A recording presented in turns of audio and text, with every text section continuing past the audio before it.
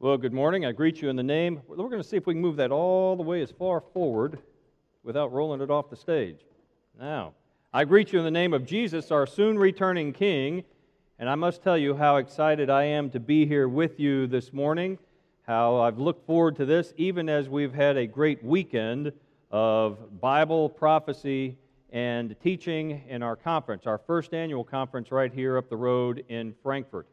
And as I share that, I have to tell you that you here in Kentucky and at Nineveh can be very pleased to know that per capita we represent an even greater support for Lamb and Lion ministry than the folks in Texas, where it is founded and headquartered still to this day. As a matter of fact, we had a number of our trustees there yesterday, 3 of whom now are from Kentucky, and I've told Dr. Reagan, I said, I think we may just have to move our headquarters here to the Promised Land East because truly we are beginning to represent a strong base of support and have for a long time. Brother Terry has been very generous with his encouragement. I know he preaches the prophetic word of God, and you all have had Dr. Reagan here before, and so he does send greeting this morning. As a matter of fact, thinking about our prophecy conference, 2 little things that happened.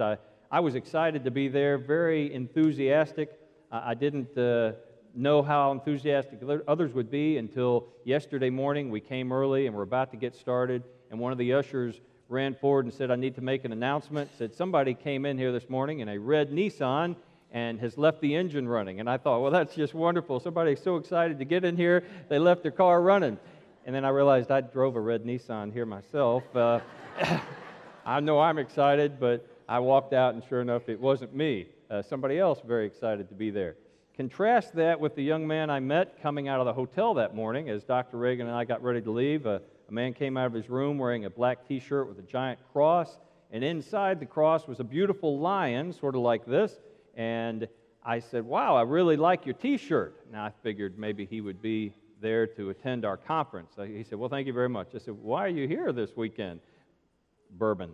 So he was not here for our conference. I was a little bit disappointed at that. I never saw him over the course of the weekend, but we did have a great blessing, and I pray this morning that you will be blessed. I have been already to be here with you. As a matter of fact, as I prayed and anticipated being here, the verse that always comes to mind for me is from Romans 1. I'll read 11 and 12, and I'll tell you right up front, some of the verses I share may or may not be on the screen and may not even be on your note pages, but they are verses that the Lord has laid on my heart. So from Romans chapter 1, verse 11, Paul wrote this, For I long to see you so that I may impart some spiritual gift to you, that you may be established. That is, that I may be encouraged together with you, while among you, each of us by the other's faith, both yours and mine. And I most certainly have been encouraged already this morning. I look forward to this hour as the Lord reveals to us what He would have us to learn from His prophetic word. Join with me as we go before the throne of God. Father, how good it is to come before your throne, and I do so with great humility, but with great thanksgiving for the blessing you've bestowed upon us through Jesus Christ, to be in relationship with you and to be able to come before you. This morning we come asking you to open the eyes of our heart so that we may peer into your prophetic word, but more importantly so that we might see Jesus. We might learn to anticipate his soon return and be motivated to live holy lives until you do send him forth to call us home.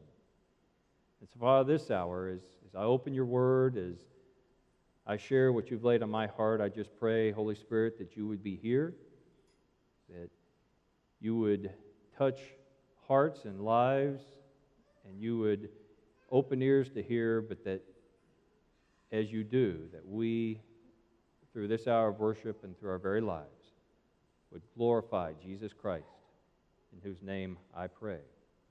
Amen. Well, before I begin this morning, I want to share with you, some of you may wonder about my role with Lamb and Lion Ministries. I am Dr. Reagan's assistant evangelist. I travel all around speaking the word that Jesus is coming soon. You've heard him deliver the message regarding the signs of the times, demonstrating that we are living in the season of the Lord's return. But how did I get to be here in this role? Well, 24 years ago, I was at a Christian church, much like this one, up in the cornfields of Indiana. While I was stationed at an Air Force base there, Dr. Raven was going to be speaking for about 4 nights, and I told my wife, well, we'll go the first night. I'm not sure we'll go every night after that. Until we heard him speak, and I said, we're going every night, because it was so exciting to hear the prophetic word of God, to hear from Scripture the truths revealed that Jesus is indeed coming soon. And I became very excited about that message. We became prophecy partners. I shared with my family, and many of them immediately became prophecy partners, had been longtime supporters of the ministry, so much so that a few years later, Dr. Reagan, while he was here in Kentucky, his eastern base of operation, was able to come to my parents' home, and my brother and I shared an idea that I guess technically was my brother's, that Dr. Reagan, you all ought to have prophecy partner conferences, gatherings in Texas to allow the prophecy partners to come and see the ministry and encourage you there on site. Well, he ended up doing just that, and for a number of years we've had conferences. It grew beyond the scale of being able to fit in the ministry itself, and now we have a convention every year. More recently, we've decided to begin having regional conferences, and so here in Kentucky was our very first, and I thought it was quite fitting. Well, over the years, I was able to go to Israel with Dr. Reagan, along with my mom, who is here this morning, and then a few years later with my brother, and was very blessed. And as I got to know Dr. Reagan better and better, in the about 2006 time frame, he called me and said, I'd like you to come on staff. Well, sadly, I could not at that moment. You see, as a child, my parents would tell you that as a little boy, like the fellow who was up here the first service playing guitar along Chad, I used to say I wanted to be a preacher, a pilot, or a politician. Well, I went in the Air Force and became a pilot, left active duty, came home to Kentucky, flew with the Air National Guard, and then with UPS, and I still had a heart's desire to do something else. And so I began to knock on doors and kind of see whether or not the ministry option would open.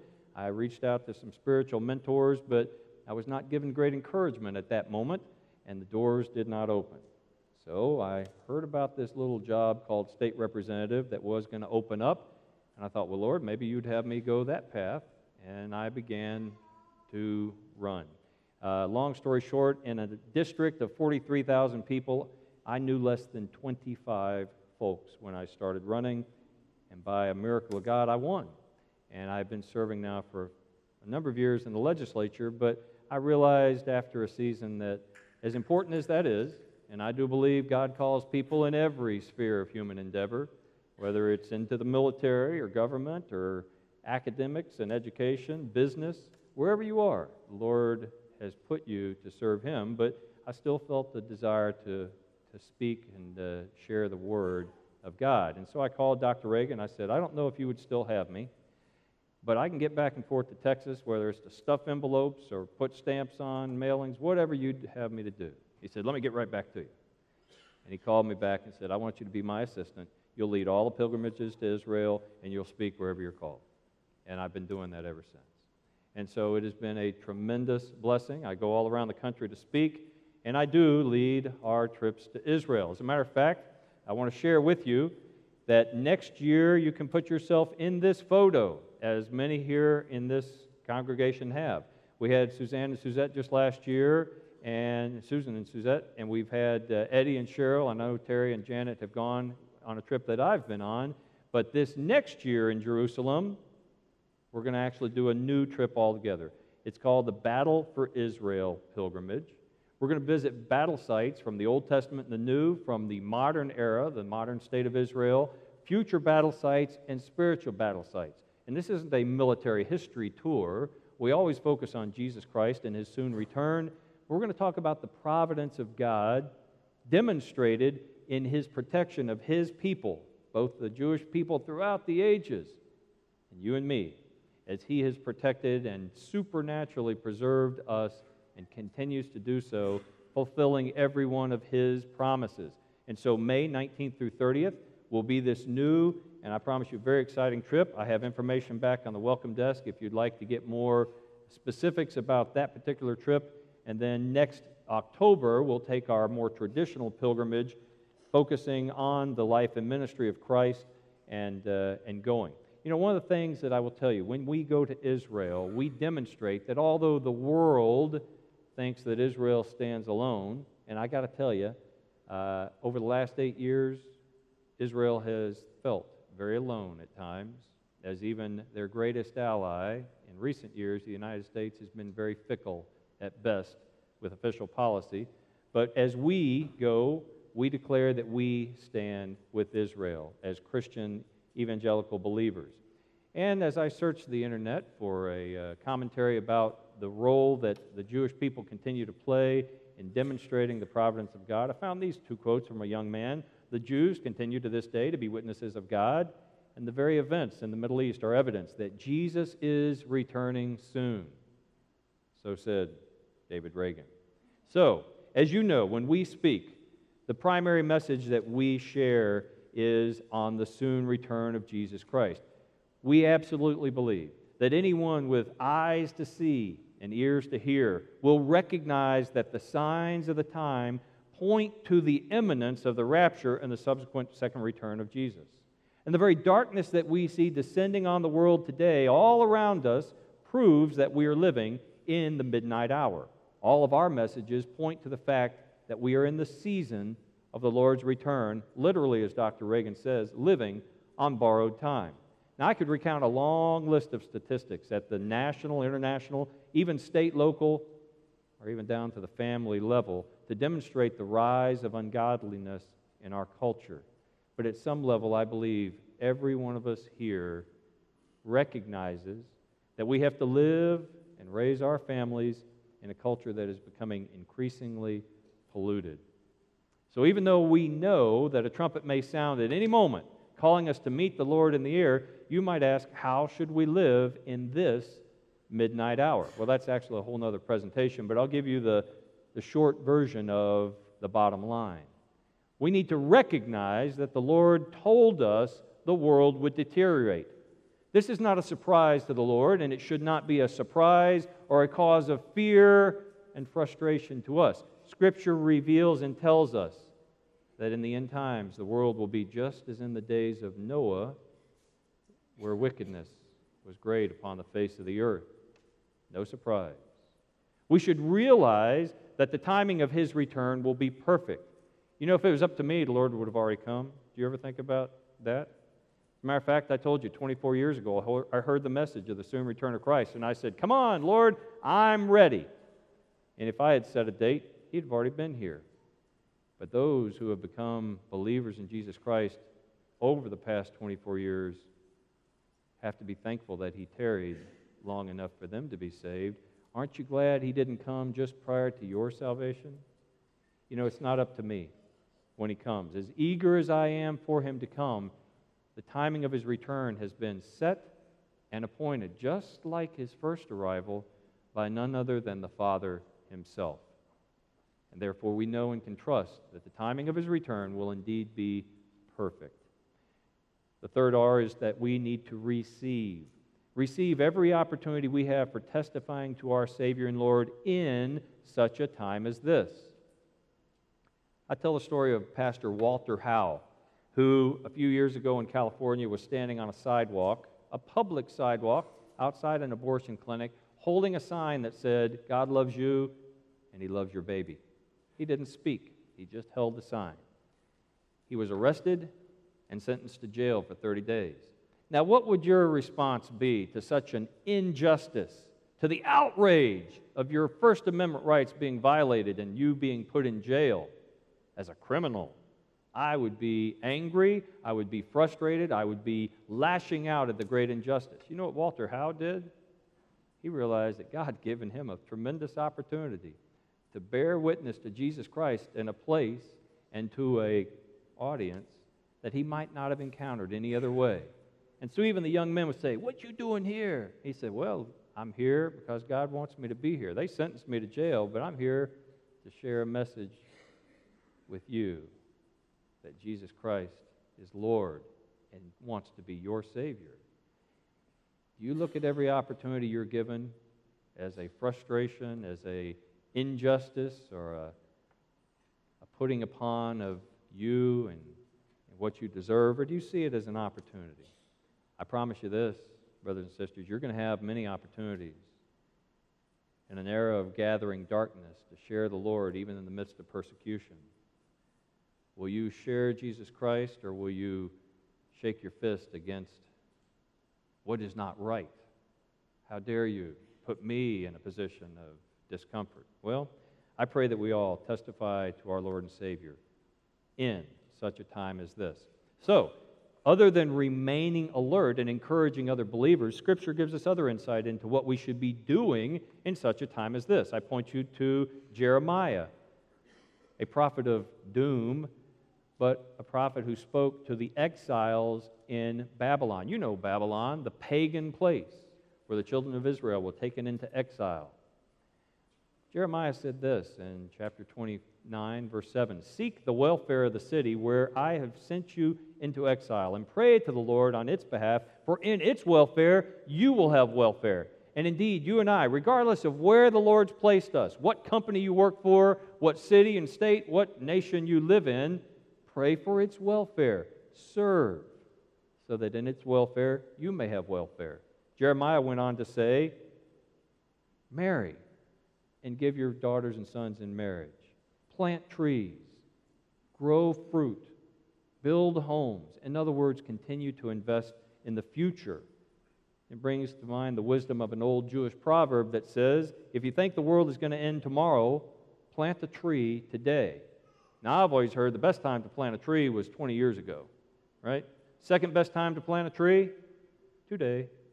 And what do we mean when we say plant a tree today? Just literally plant a tree? Well, yeah, actually, plant a tree. That's a good idea. Let it grow and raise fruit. But the other thing that you and I must do as the Lord tarries is we must continue to plant and fertilize and water and prune young fruit bearers. They're going to continue to rise up so that in 20 years from now, if the Lord tarries, much fruit is still being born for the kingdom of God. I see a young fruit bearer right there on his mom's or someone's lap. And there are some sprinkled around here today, and I guarantee you, in the nursery and in the children's department. Are you watering and pruning, fertilizing, encouraging, or planting young fruit bearers? That's one of the things we can be doing. So, in other words, as eager as we are for the rapture and excited as we are to herald the Lord's return, we must be about His business until He does come. So for those of us who are living in the midnight hour, the light in our lives must continue to shine brightly, and ever more so as the world grows dark. One of my friends likes to say, the Lord is coming soon. Look busy. And it's not just a matter of looking busy, it's the matter of being about His work. So with that bottom line presented up front, I'll ask you this morning, what are you doing to be about the Lord's work? In other words, what are you doing to prepare for the Lord's return? I have a second picture here representing the lamp, much like the wise virgins who kept their lamps full of oil so that their light did not go out in the midnight hour. What are you doing to prepare for the Lord's return? As you mull over that question, let's reflect back to another age when the wickedness of man was great upon the earth. Now, I have to tell you, with an onslaught of hurricanes this year in our own country and flooding around parts of our nation, I'm reminded specifically of a time when God poured out His wrath in a global flood, yet preserved a man named Noah and his family. You know, Kentucky's now home to a tremendous reconstruction of that ark. How many of you have been to the Ark Encounter up in northern Kentucky? If you have not, I encourage you to go. It is a wonderful testimony to the provision of God for salvation and to the truth that is revealed in the very first chapters of Genesis. It is a wonderful place. I was telling Dr. Reagan about the message I'm sharing today and Noah and the flood, and he said, oh my goodness. He said, all the flooding and the news coverage of it makes you wonder sometimes. I said, what do you mean? He said, well, he was watching the news out of Houston, and they were interviewing a lady, and they said, the reporter herself said, now I've heard that the churches down here were devastated. And the lady said, "Oh, yes, but I usually get my chicken from Popeyes." Not even worried about the devastation around her in some respects. Well, I don't make light of the tragedy of local flooding and the full-size replica of Noah's Ark to make light, or I don't mention the tragedy, I should say, to make light of suffering. That's not my point at all. Instead, the Lord has impressed upon me the timeliness of considering that flood and the man who built the ark. So as we anticipate the impending arrival of our blessed hope, let's see what lessons we can draw from the life of Noah. Turn with me back to another moment in human history when the world was a very dark and evil place, and when those who were declared righteous were far outnumbered by those who shook their fists at God, and when judgment hung over an apathetic world. If you have your Bible, you can turn to Genesis chapter 6 and 7. I'll focus there, even as I assure you I'll go elsewhere. So beginning in verse 5, this is the scene that it is described for us. Then the Lord saw that the wickedness of man was great on the earth, and that every intent of the thoughts of his heart was only evil continually. The Lord was sorry that he had made man on the earth, and he was grieved in his heart. The Lord said, I will blot out man, whom I have created from the face of the earth, from man to animals, to creeping things, and to birds of the sky, for I am sorry that I have made them. As we look around the world today, is there any doubt that the wickedness of man on the earth has once again become exceedingly great, and that the Lord's own heart must be grieved? We know that God cannot countenance sin, and Scripture tells us that in the fullness of time, He will once again blot out evil men from the face of the earth. It's as if Satan himself has got our whole world in his grasp. But Genesis says in verse 8 of chapter 6, but Noah found favor in the eyes of the Lord.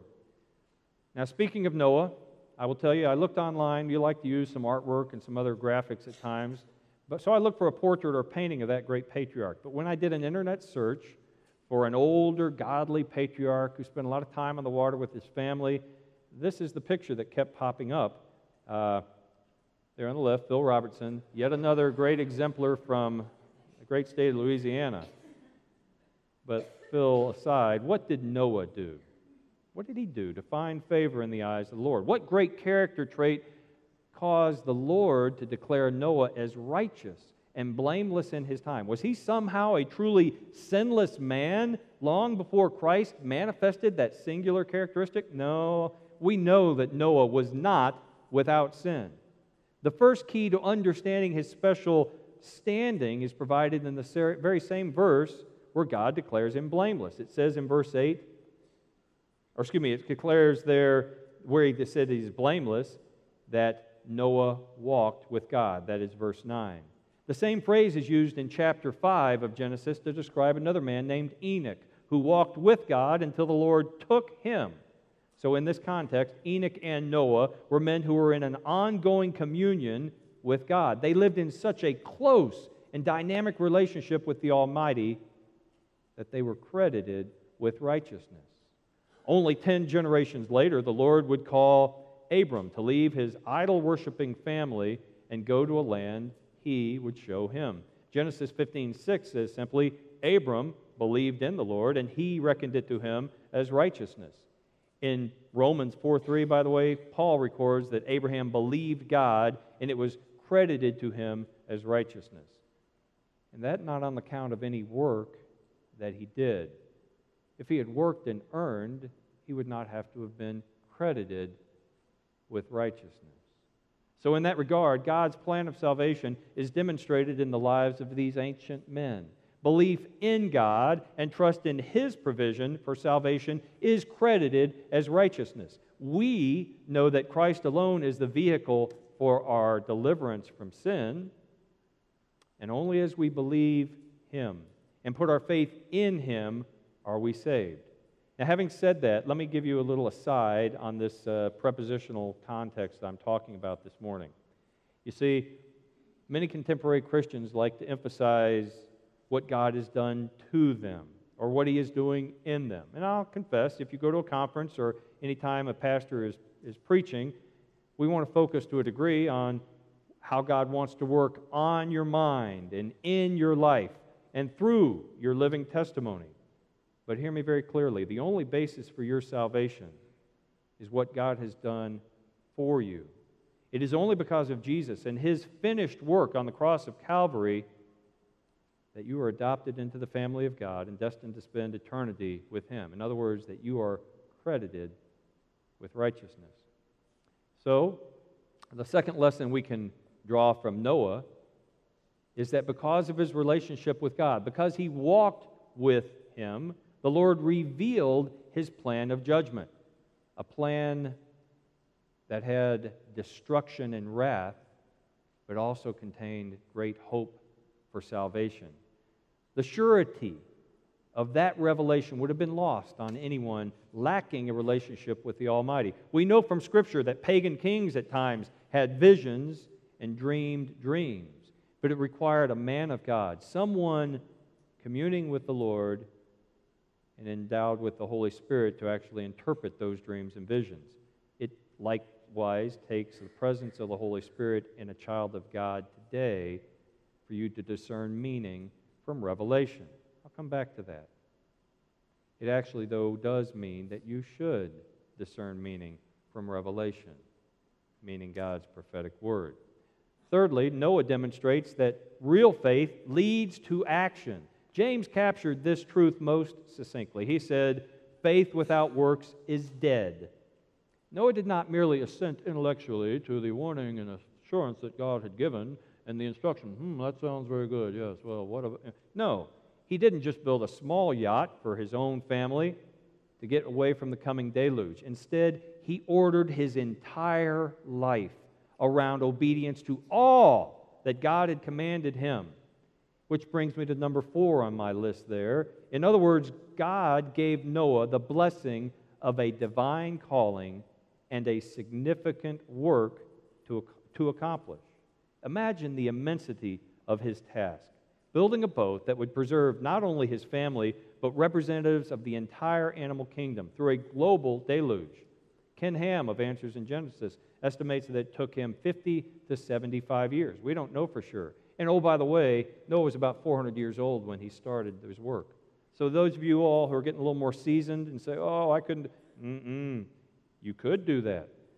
The Lord calls you, no age. There's no retirement in the kingdom of God. Do you ever think about that? Find the word retirement in there. People say, I don't see the word rapture. I don't see the word retirement.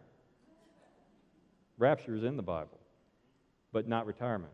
I absolutely believe that the Lord did provide him with supernatural ability. Exodus 35:31 says that the Spirit of God filled Bezalel so he could fashion the Ark of the Covenant. It gave him special giftedness in artistry and in craftsmanship to work with wood and with metals.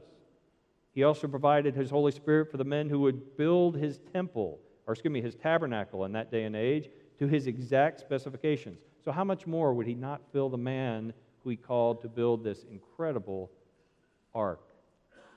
So once again, realize that if the Lord calls you at any age to a task, He will equip you to fulfill it. All that He requires of you is your willingness and your obedience. And so with Noah, at the end of chapter 6, verse 22 simply says this, thus Noah did, according to all that God had commanded him, so he did. That brings us to number 5. Based on God's favor, his ongoing walk with the Lord, and his faithful accomplishment of the task God gave him, Noah was given the promise of a covenant. See, God alone communicated the idea of the ark, motivated specifications for its construction, enabled Noah to accomplish the task, and motivated representative animal pairs to join him in the ark. In other words, the very means of Noah's salvation originated with God and was made possible by God alone. So, while we might identify with Noah as a worthy model to emulate, the credit for even his accomplishment goes still to God alone.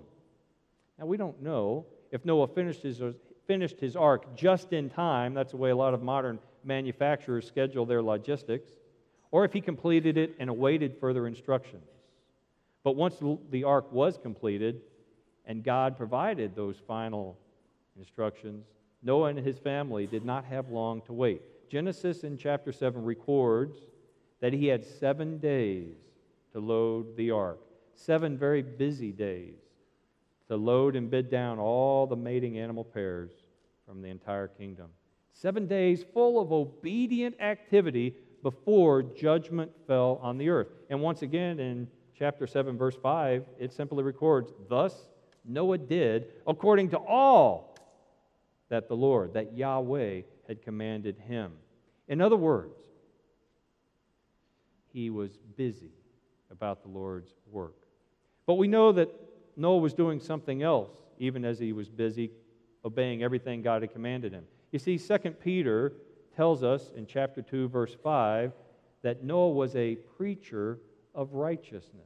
Here's what Peter records. "God did not spare the ancient world, but preserved Noah, a preacher of righteousness, with 7 others when he brought a flood upon the world of the ungodly." In other words, even as he was building the ark and loading it as the Lord commanded, he was testifying to the revelation of God and calling people to repentance. I believe there are 2 aspects of Noah's preaching that we should consider. First, the very actions he took demonstrated faithfulness to Almighty God. Can you imagine the folks around him? "What's that guy doing? What in the world are you building? Man, what are you doing with that giant monstrosity there?" Noah would have to tell him, "Well, the Lord told me to build a giant ark." "Really?" "Yeah, really. And that's what I am doing." The very actions that Noah demonstrated showed his faithfulness to God and was a testimony. But the second attribute of preaching is sharing good news, or sharing news. I won't say good news. Why do I say that? Well, we refer to the message of Jesus Christ as the gospel because it is good news to those who accept it, right? Would you ever consider that the gospel message is also very bad news to those who reject the offer of salvation? Because John 3:33 tells us that the wrath of God abides on anyone who rejects his offer of salvation. Therefore, even the message that there is a God who offers salvation contains an element of absolute foreboding and devastation, because those who don't accept it have the wrath of God abiding on them. Noah's preaching was not only directed at his contemporaries, who very sadly and uniformly rejected his twofold warning of destruction and message of hope, but also to his descendants, which is why his life testimony and his example resonates down through the centuries, even to us here today, if we'll listen. Step back from the story of Noah and the ark and the cute little pictures that we put in children's nurseries and the animals that we make into stuffed animals, and it's very cute and pretty and very nice. And think about Noah's actions, his relationship with God, and the world in which he lived. We know that it was filled, this world, with unrighteousness. The wickedness of mankind was so great that God's own heart was grieved to the point that he was sorry he had made man on the earth. Now, I don't believe there's any contradiction in that statement with the reality that God loves the world. How many parents, in a moment of honest candor, would admit complete love but true grief of heart with the behavior and sometimes the rejection of their own children? No, this statement in Genesis is meant to convey to us the depth of grief our sin causes our holy God. So as you look around the world today, can you think that God's attitude toward the rebellion and wickedness on display would be any different? There can be no doubting his love. He did send his own Son to offer salvation to a lost and dying world, even as it rejected him. But realize that the heart of God is once again and always grieved by sin. I could recount example after example of our own nation's depravity and of man's increasing ungodliness. Within our own nation, founded on godly principles, on Christian principles specifically, and declaring itself a nation under God, the rush toward Gomorrah has only accelerated in recent years. You want me to give you an example? What is the sign of covenant God gave to Noah that he would never again destroy the world in a flood? The rainbow. But if you see a rainbow on a flag today, what does it represent to you? God's promise? God's goodness? God's covenant? No. If you see a rainbow flag, that very symbol has been appropriated to represent abomination and ungodliness. You ever think about that? And in our own nation, 24 years ago, I would never have dreamed we would embrace the kind of immorality and ungodliness that is now not just condoned and tolerated, but embraced and celebrated at every level. And that's just one example among many. I have a whole presentation if you want to get into details. Who would have dreamed how fast and how far our own nation would have fallen? But are we not called to also preach righteousness, both through our words and through our actions? And lest we complain, well, the world's just not listening to us. They're not heeding our warning or embracing our Savior. Does that lessen our responsibility? No, not in the least. Nobody responded to Noah's preaching either. Nor should the gathering gloom dampen our lamps. Instead, they should shine all the brighter in the growing darkness. That is why the Lord said himself that the world would deteriorate dramatically before his return. He said, "For the coming of the Son of Man will be just like the days of Noah." Not only will his coming take an unbelieving world by surprise, but it will come at a time when the wickedness of man is once again great on the earth, and that every intent of the thoughts of his heart is only evil continually. And my brothers and sisters, we are living in just such a time as that. So having established that we have a great similarity between Noah's credit of righteousness and our own, and the wickedness of Noah's world and our own, what other lessons can we derive from this hero of the faith? Well, the writer of Hebrews said this: "By faith, Noah, being warned by God about things not yet seen, in reverence prepared an ark for the salvation of his household, by which he condemned the world." Condemned the world? Well, this passage is best understood in light of Peter's reference to Noah as a preacher of righteousness. I've already read that to you. That is because Noah was not a judge or the condemner of the ancient world any more than you or I should be the judge, or should assume the role, I should say, of judge or condemner. Sure, we can and must discern ungodliness and call it for what it is, but only God is the righteous judge. No, instead, Peter puts Noah's role in perspective. Even as he was building a tremendous boat, he was preaching righteousness. Now, we may wonder about the wisdom that is often attributed to St. Francis. You know what he said? Preach the gospel at all times. When necessary, use words. I don't know what method of preaching Noah used. I do believe that even as we live our testimony, we have to communicate with words the truth that Jesus Christ is Lord and that He came that the world may have salvation from their sins. That takes words, not just a life lived in a godly manner. But anyway, regarding Noah, we don't know the nature of his preaching, but the character of God does dictate that had any individual repented and demonstrated obedient faith, they too would have been credited with righteousness and would have been on the ark. How do I know that? Well, time and time again, it's demonstrated in the Scripture. Do you remember the message that Noah was sent to deliver to Nineveh? You know Nineveh, that pagan, ungodly, sinful place. As a matter of fact, Jonah said, "Nineveh, they don't deserve your message of hope and repentance. They deserve what they're going to get." And so he ran the other way. Well, we all know how that worked out for him. So finally and grudgingly, Jonah preached a message to Nineveh. You know what his message was? Y'all gonna die. It wasn't a message of hope. It was a very blunt message of wrath.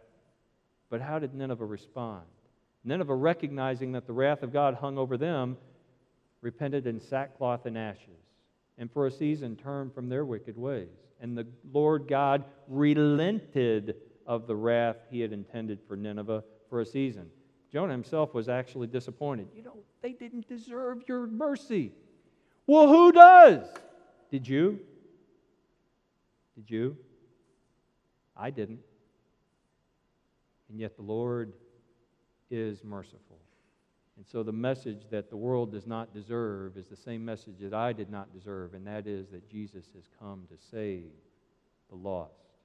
And the Lord God gave His only Son to that end. Well, Matthew Henry actually offers some additional insights. My folks gave me a set of Matthew Henry commentaries. He's from several hundred years ago, but great insight to this day. He says that being warned, Noah served and did what God commanded. He condemned the world, not in a judgmental act of his own will, but by the contrast of his faithful life. We might call it and say he convicted the world. What I mean by that is Noah, through a demonstration of his holy reverence and fear, contrasted the world's security and vain confidence. Through his believing faith, he contrasted their scoffing disbelief. And by virtue of his complete obedience, he contrasted their contempt and rebellion. Billy Graham says it this way. He said, "The same sun that hardens the clay melts the butter."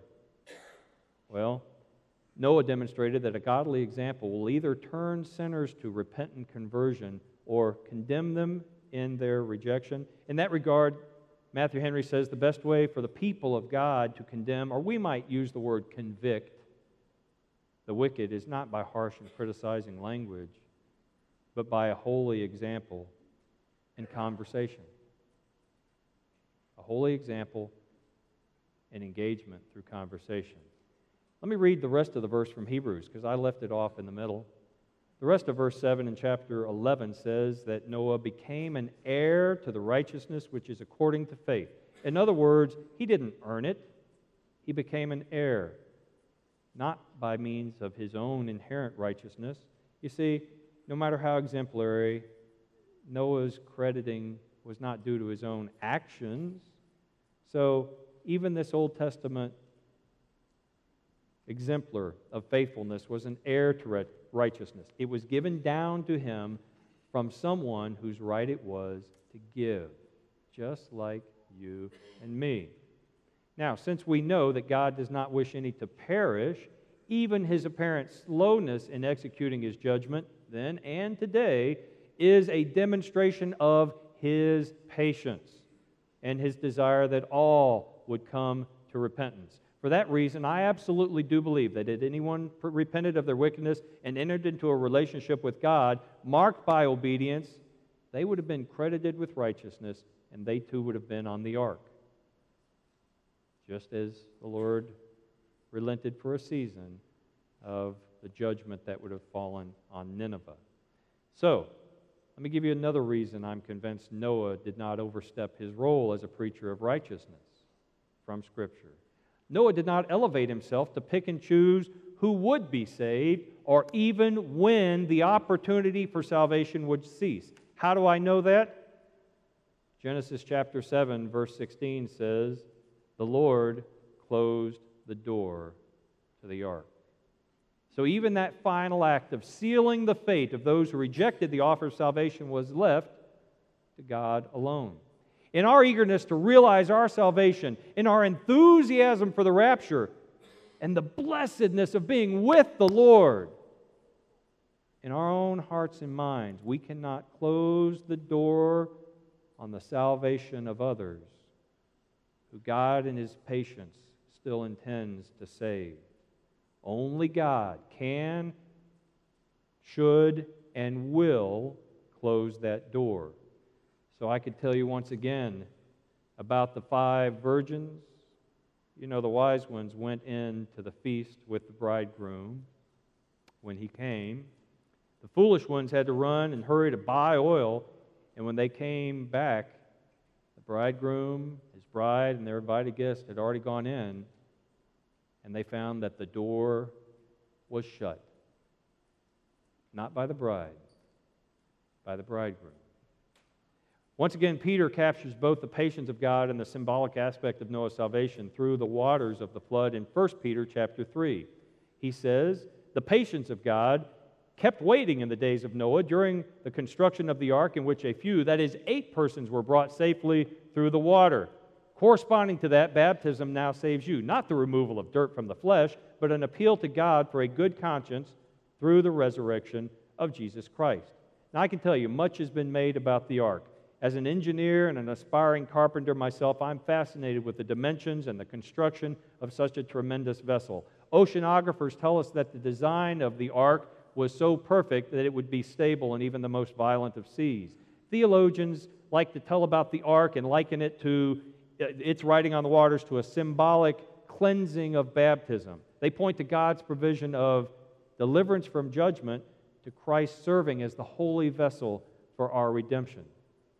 Let me just tell you, today, as we discern the world in which we live and its condition, as we study about and yearn for the culmination of history and the soon return of Jesus Christ, as we imagine the unbelievable, incredible wonders that await us and anticipate them, we must put first things first and ensure that we are wholly devoted to the Lord. Our relationship with Him is more important even than our understanding of prophetic mysteries or signs of the times. How do I know that? I know that because discernment was not always given, even to the ancient prophets. Have you ever thought about that? Daniel recorded many visions. He didn't understand them all. As a matter of fact, one time he was recording, he said, I don't even understand what I'm writing. Lord, I don't understand. And God said, go your way, Daniel. It's not for you to understand. But in the end of times, people will understand. That's you and me. But more important than the discernment you should have as you read God's Word and His prophetic revelation is your relationship with Him. Our daily walk with Christ as our Savior and the unchallenged Lord of our lives must come before all else, and that will lead to even greater discernment and understanding.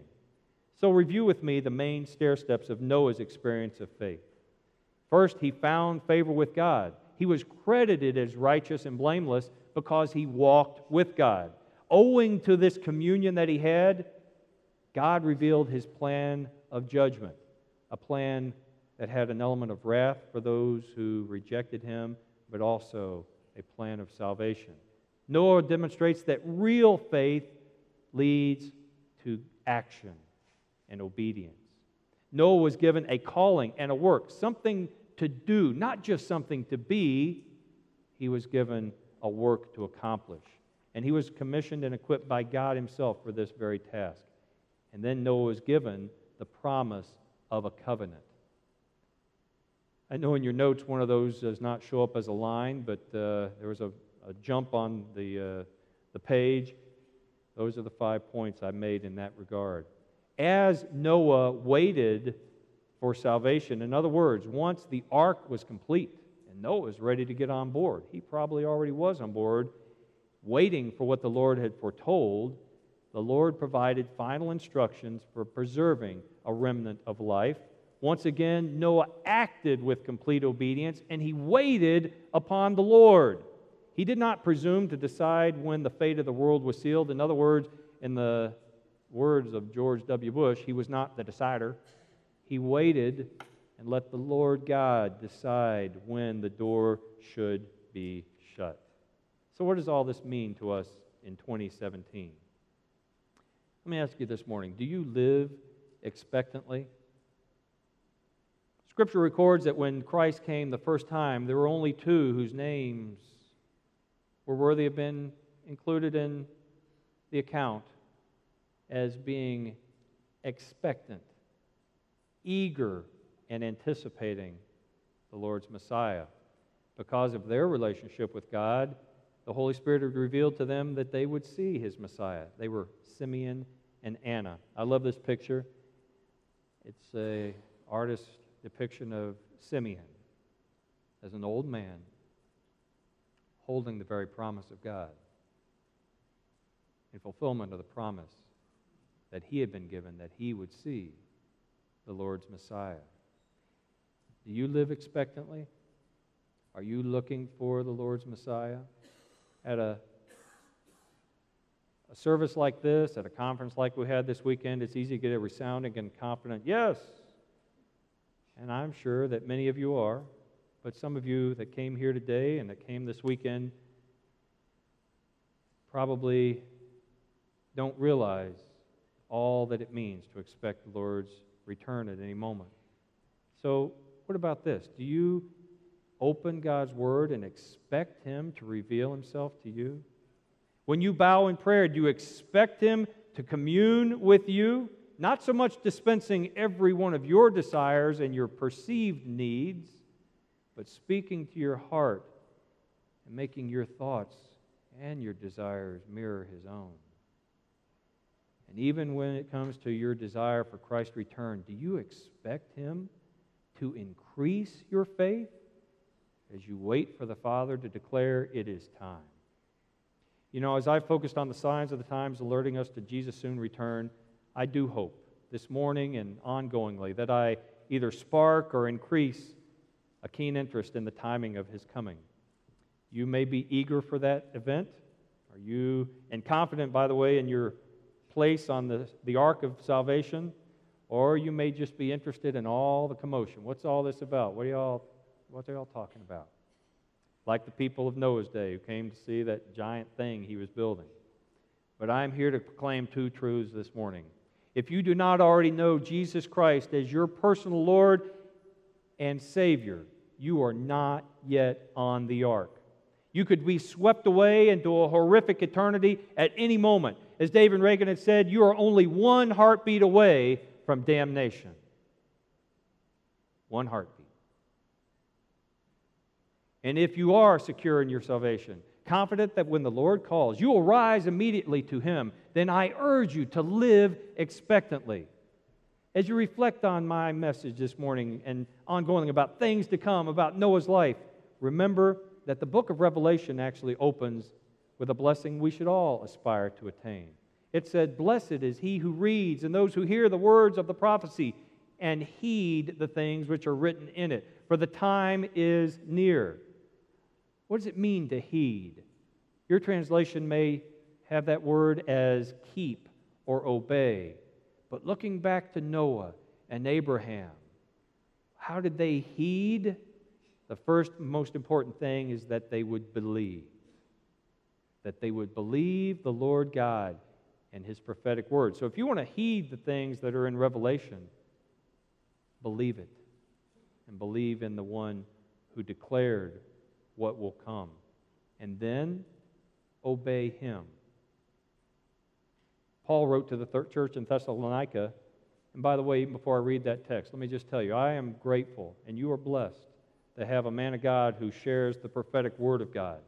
Because there are many, in Terry Cooper, there are many churches where I ask the pastor, hey, are you going to talk about prophecy? When are we going to get to prophecy? You want me to share? Well, you know, I don't know if I want to get into that right now. Really, why not? Well, that's kind of controversial. And we got a lot of other stuff. We need to lay a whole lot of groundwork before we can get to anything about prophecy. Well, you've been laying groundwork for years. When do you think you'll get there? Well, I don't know, but a long time from now, probably, maybe. We'll see. You know what? When Paul went to the church in Thessalonica, he was there for a matter of weeks. What message did he share with them? We know that he shared the message of the gospel of Jesus Christ. And if you turn to the pages of Acts and read every sermon delivered in Acts, what was that message? Jesus Christ died, was buried, and is raised again. Put your faith in Him, and you will be saved. Jesus Christ died, buried, resurrected. That's the message of the gospel. Put your faith in Him. So we know Paul shared that message. But in a matter of 2 or 3 weeks, he had already talked about the glorious return of Jesus Christ, which is why the Thessalonians were writing him, hey, Paul, we remember you saying about this, but what exactly did you mean about that with Jesus' return? And Paul would write these letters, 1st and 2nd Thessalonians. It didn't take him years and years to talk about the prophetic word of God. It was part of the very foundation that he laid for their faith. So, here's what he responded to one of their inquiries in 1 Thessalonians 5 and 6. For you are all sons of light and sons of day. We are not of night nor of darkness, so then let us not sleep as others do, but let us be alert and sober. You know, it will indeed grow darkest just before the Lord once again declares, let there be light, and breaks from the heavens in radiant splendor. Regarding the age-old battle between darkness and light, I'll repeat Paul's admonition that we should also heed. From Romans, the church in Rome, he wrote this, chapter 13, verse 11 and 12. Do this, knowing the time, that it is already the hour for you to awaken for sleep. For now salvation is nearer to us than when we believed. The night is almost gone, and the day is near. Therefore let us lay aside the deeds of darkness and put on the armor of light. When Noah was called, he did not know how much time he had, only that it would be enough. We don't know how much time we have, only that it will be enough. And that when the Father says, it's time, go and get your bride, He will close the door. And so until that day, let's be preachers of righteousness. Are you ready? Have you kept oil in your lamp? Here's how the parable of the 10 virgins ends. It says, but at midnight, at the hour of greatest darkness, there was a shout, behold, the bridegroom! And realizing that his time was drawing near, Paul wrote to Timothy and said this, I have fought the good fight, I have finished the course, I have kept the faith. In the future there is laid up for me the crown of righteousness, which is the Lord, the righteous judge, which the Lord, the righteous judge, will award to me on that day. And not only to me, but also to all who have loved His appearing. Do you love His appearing? Do you get up in the morning saying, this could be the day? This could be the day. Praise the Lord. Well, 3 times in Revelation 22, Jesus tells us that He is coming quickly. On the 3rd time, He added this promise, or one of them He said in verse 7 of chapter 22, and behold, I am coming quickly. Blessed is he who heeds the words of the prophecy of this book. John was so overwhelmed that he immediately fell down to worship. In the verses to follow, he was specifically told not to seal up the words of prophecy contained in Revelation. And why? Because the time was near.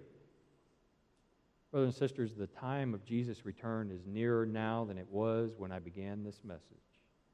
Are you ready? Are you on the ark of salvation? If so, you can join with the chorus of saints around the world who echo John's closing prayer, Maranatha, come quickly, Lord Jesus. But if you are not, don't wait another day, another hour, or another heartbeat, because you may not have any of them. Choose this day, this hour, this moment, to accept Jesus Christ as your Savior, to get on the ark of salvation that He has provided, and then to join with those of us who are already on board in praising Him and crying out, Maranatha, come quickly, Lord Jesus. Father God, I'm grateful this morning for the opportunity You've given me to open Your Word and to share the good and glorious news that Jesus is coming soon, and to share the message that for those that don't already know Him, the wrath of God does abide and will soon fall. Father, I pray that if there are those here who don't know Jesus as their Savior, they will not wait another hour, another minute, another heartbeat to say, I claim Christ as my Savior, and I want to get on that ark, and I want to look forward to His soon return. For those of us who are already waiting patiently, I pray that we will be about Your work as You have called us to do, that we will be preaching righteousness, faithful to the end, until You tell Your Son, go and get your bride. Father, we look forward to that day. We praise You for our blessed hope, Jesus Christ, in whose name I pray. Amen. Thank you, Tim. Do you believe in the soon return of Jesus Christ? Go ahead, answer that question. Do you believe in the soon return of Jesus Christ? The second question is much, much more important. Are you prepared for the return of Jesus Christ? You see, it's not enough just to believe that He's coming. There are many who believe He's returning someday, and yet their lives are not prepared. Today, as we have this time of invitation, search your heart and see. Is God calling you to preparedness? Is God calling you maybe to a relationship with Him for the first time? The invitation is open today as we stand and as we sing.